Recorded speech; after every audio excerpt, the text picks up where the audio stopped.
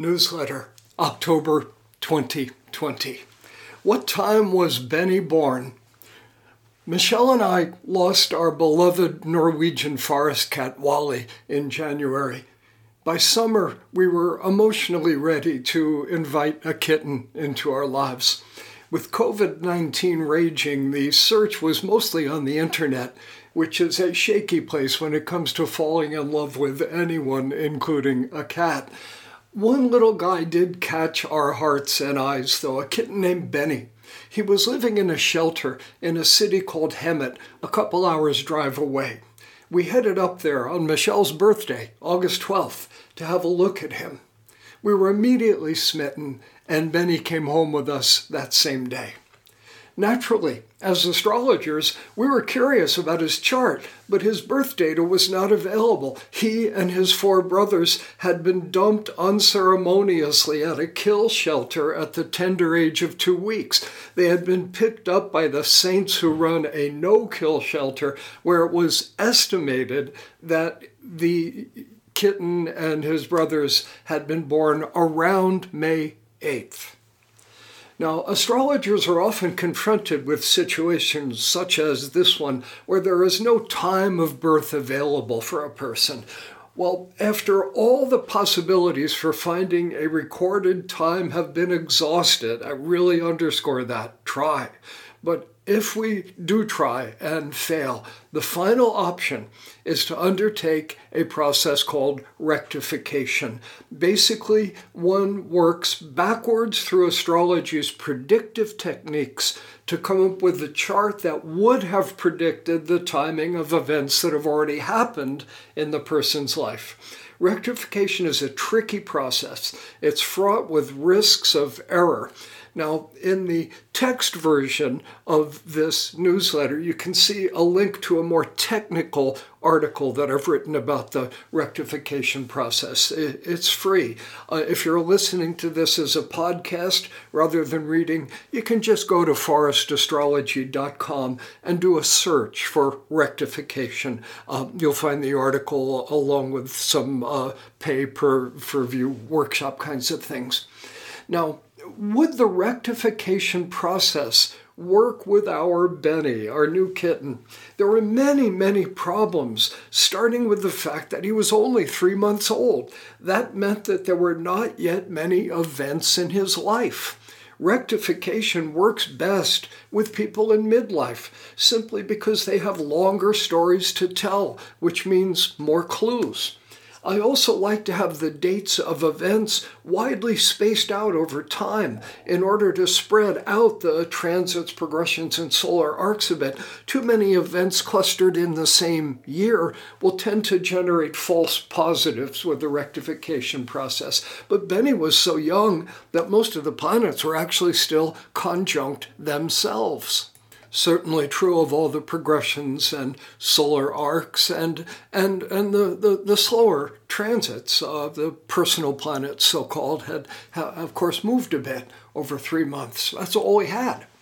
Well, just to be crystal clear, let me be the first to admit that in this newsletter, I am going to indulge in some monumentally bad habits when it comes to rectification. I'll at least label them for you. This is very much a do as I say, not as I do situation for sure. We will come up with a possible chart for Benny, and we will label it tentative. As I mentioned, the people at the animal shelter told us that Benny had been born around May 8th. That was all we knew. For rectification purposes, this was an absolute worst-case scenario. Not only did we not have a time of birth for a kitten, we didn't even have a reliable date.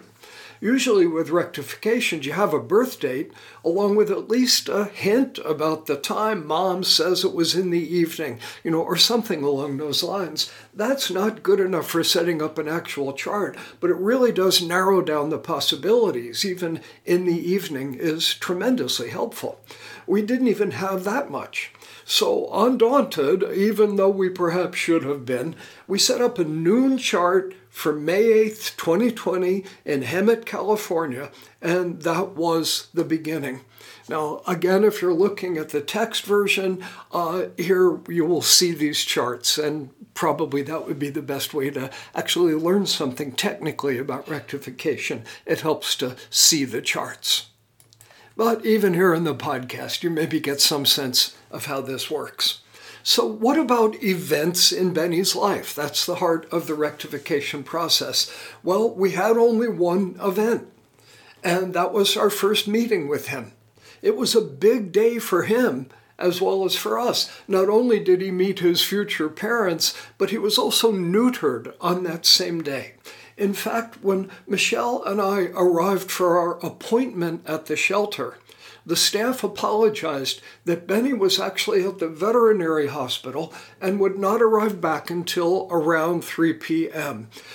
We took the delay in stride, did some shopping, and arrived back there at the shelter at 3 o'clock. Benny was still not there. He actually showed up a bit later. Fortunately, we had sufficient presence of mind to look at our watches and the instant that we first laid eyes on him. We met him at 3:47 p.m. Pacific Daylight Time, and that gave us a timed event chart in his life. That, plus our initial impressions of him, were all we had to go on. Not enough, but all we had. By the way, those initial impressions can lie to you with terrible authority. Beginners may just know, in quotes, this person must have Leo rising, only to discover a true birth time later on, which reveals the Sun or Jupiter conjunct the ascendant, not Leo rising at all. Impressions are helpful, but only if you're careful with them. Never trust them uncritically. Astrologically, there are many different ways to say the same thing. Jupiter can look like Leo. Saturn can resemble Capricorn. Miss that and you will resemble a monkey. Another rectification trick that doesn't involve events is the fact that people and pets who are drawn together usually have strong astrological connections. Would Benny's chart link via synastry to mine or to Michelle's? We can safely assume that that will be true, but of course that also entails an awful lot of possibilities. So May 8th being vague and approximate, we didn't even have certainty around the sign of Benny's moon. It was in Sagittarius on that day, but it easily could have been in Scorpio or Capricorn if May 8th was off by a couple of days, and it might very well have been. Synchronicity to the rescue. As we stood there in the shelter watching Benny in the cage with his brothers, he attempted a bold athletic leap and wound up somersaulting into the water bowl. A hilarious situation. Now, with all due respect to you dignified Sagittarians out there, that did give a point to a Sagittarian moon for our Benny. That is far from definitive, but it was impressionistic and maybe helpful if we keep perspective on it. Now, in practice, technical rectification is all about the four angles, the endpoints of the horizon and the meridian. They are time sensitive. We are looking for those angles to reveal themselves through transits and progressions and solar arcs. The chart of our first meeting with Benny had 20 degrees, 51 minutes of Sagittarius rising. There it was, 3:47 p.m. and so on. Sag rising, almost 21 degrees. That's very close to my own natal Venus. And for me, it was love at first sight. So the transiting ascendant was triggering my Venus. That was my own transit. But was it Benny's transit too? Maybe he was falling in love with me. I hope so. Was the transiting ascendant triggering his moon? There's a possibility. The noon chart for May 8th had the moon earlier in about 7 degrees of Sagittarius. We liked the Sagittarian moon for him, but we wondered if maybe it fell later in Sagittarius. Could his moon be lined up with the ascendant of our first meeting, and thus also with my own natal Venus? That would have him born the next day, May 9th, which was, of course, completely possible. That first meeting chart, the only one we really had to go on, also had 7 degrees 12 minutes of Libra on the midheaven. I immediately wondered if either of the axes in his chart, the horizon or the meridian, might parallel any of the angles in Benny's chart. So the event chart and the natal chart, did they line up? That didn't narrow things down very much. It left us with points in Sagittarius, Gemini, Aries, and Libra as possibilities, but also certain degrees there. Well, with so little to go on, we next resorted to the perilous practice of cataloging our impressions of Benny. We had already leaned toward a Sagittarian moon based partly on his behavior and apparent attitude. So we'd already started down this perilous path. As you just saw, there were also some astrological arguments to be made in support of that moon sign. The event chart may be correlating with it. Nothing to lose. So we took it further by engaging our astrological intuitions. Benny is a really pretty kitten. And if you disagree, please don't email me about it or I'll have to kill you, because I love the guy. More tellingly, he's friendly. Even though being a kitten, he is still half velociraptor, of course, but he likes people and he quickly charms them. From the first day we had him and every night since, he has slept between Michelle and me, purring away and eager to interact. He doesn't like being left alone, although sometimes for me to get any work done, he needs to be shut out of my office and Michelle's painting studio. He hates that, but he seems to get over it quickly when we emerge. He doesn't seem to hold a grudge. All of that made me wonder if possibly that Libran midheaven in the chart of our first meeting might also be Benny's natal ascendant. Could be. We set up that chart, putting that 7-degree Libran ascendant on a May 9th chart. Then I had one of those serendipity moments that always seem to happen in astrological practice. I noticed that at the instant of our first meeting, transiting Venus was just a kitten's whisker under 5 degrees of Cancer. I realized that if Benny had been born just a few minutes earlier than the chart I had just set up, then Venus would have been transiting his natal midheaven when he arrived in our arms. That sounds pretty Venusian to me. Perfect. Additionally, the Sagittarian ascendant in that event chart would be triggering his natal moon. Even better, the transiting moon in Gemini, when we first met him, would have just entered Benny's possible 9th house. Long journeys, the 9th house, and he was just about to embark on a 2-hour car trip. The transiting moon, you don't use it that much in practical astrology, but it's powerful, and here it was, just about to enter that 9th house of his, or on the cusp of the house, to be precise.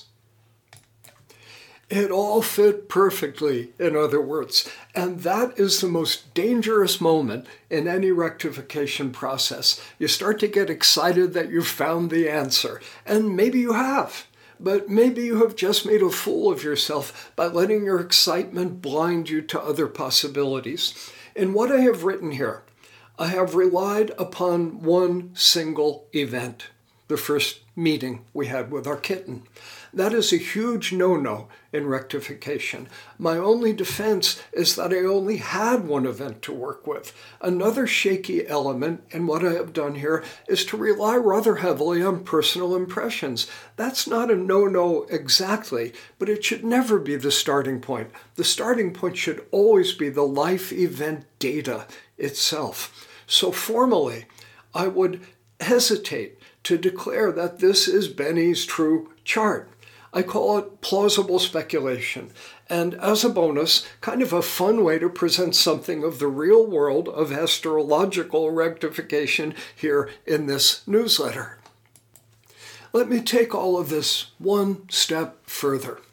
As an evolutionary astrologer, I am always interested in the karma underlying any situation, and cats have karma, as do all sentient beings.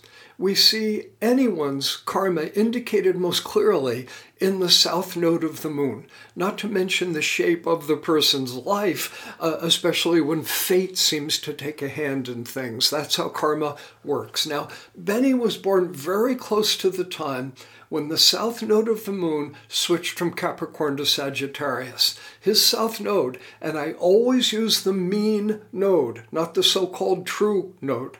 His south node, mean south node, was in 1 degree 22 minutes of Capricorn. Remember, the nodes are always retrograde, so it was going to cross into the last degree of Sagittarius soon. In my speculative chart, that would place the south lunar node in Benny's third house in a reasonable conjunction with his Sagittarian moon. Tellingly, his south node ruler, Saturn, was in Aquarius in the fourth house. As we mentioned earlier, poor Benny was dropped off at a kill shelter at the tender age of 2 weeks, along with his 4 brothers. That is a hard start in life. Where was his mother?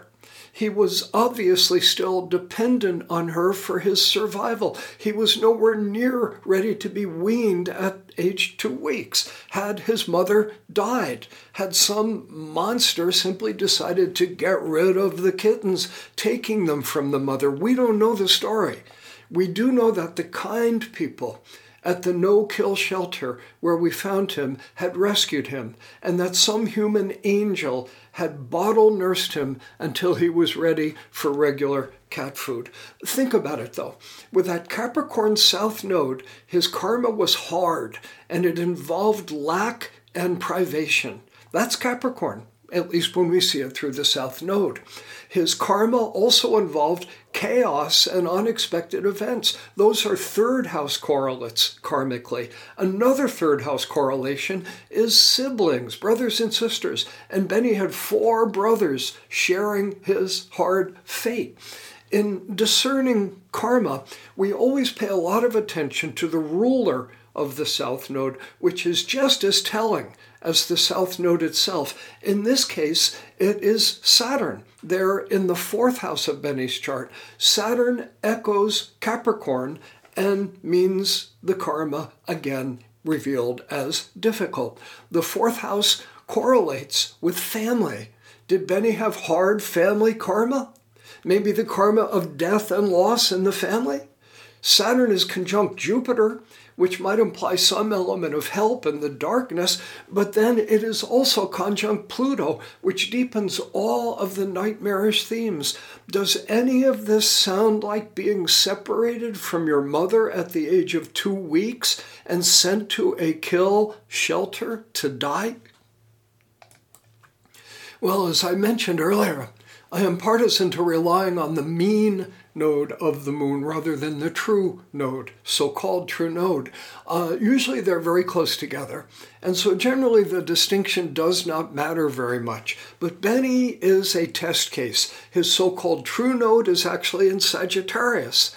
Given south node, that is, given the facts of his early life, do you like Saturn or Jupiter as the ruling planet? Which one tells the true story? That seems like a really easy question to me. And this is a pattern I have seen repeatedly when someone is born with the true node in one sign and the mean one in another. It is the mean node that tells the story. With that Cancer north node of his, Benny has come to a stage in his own evolutionary journey where he needs healing. He needs a loving home, and he needs something to eat. All of those are Cancer correlates, and I have never seen such a hungry cat. Even the vet was astonished when Benny gained 1 full pound in only 2 weeks. His shelter name, Benny, by the way, seems to have stuck with us, but formally around the house, he is Benito Mangiamo, which is Italian for let's eat. Now, once again, I have not only demonstrated here some of the fundamentals of rectification, I have also demonstrated some really bad habits. Beware of relying too much on personal impressions and jumping to astrological conclusions. always use multiple dates of events and let the hard facts of astrological reality reveal the pattern. The work of rectification is actually fun in a Virgo sort of way. It's time-consuming, though, and for that reason, I basically no longer do it as part of my professional practice. I just don't have time. But I can recommend people who are skillful at it should you need a rectification. Contact me about that. On another note entirely, briefly, I want to report that we are making very rapid progress with the Forrest Center for Evolutionary Astrology.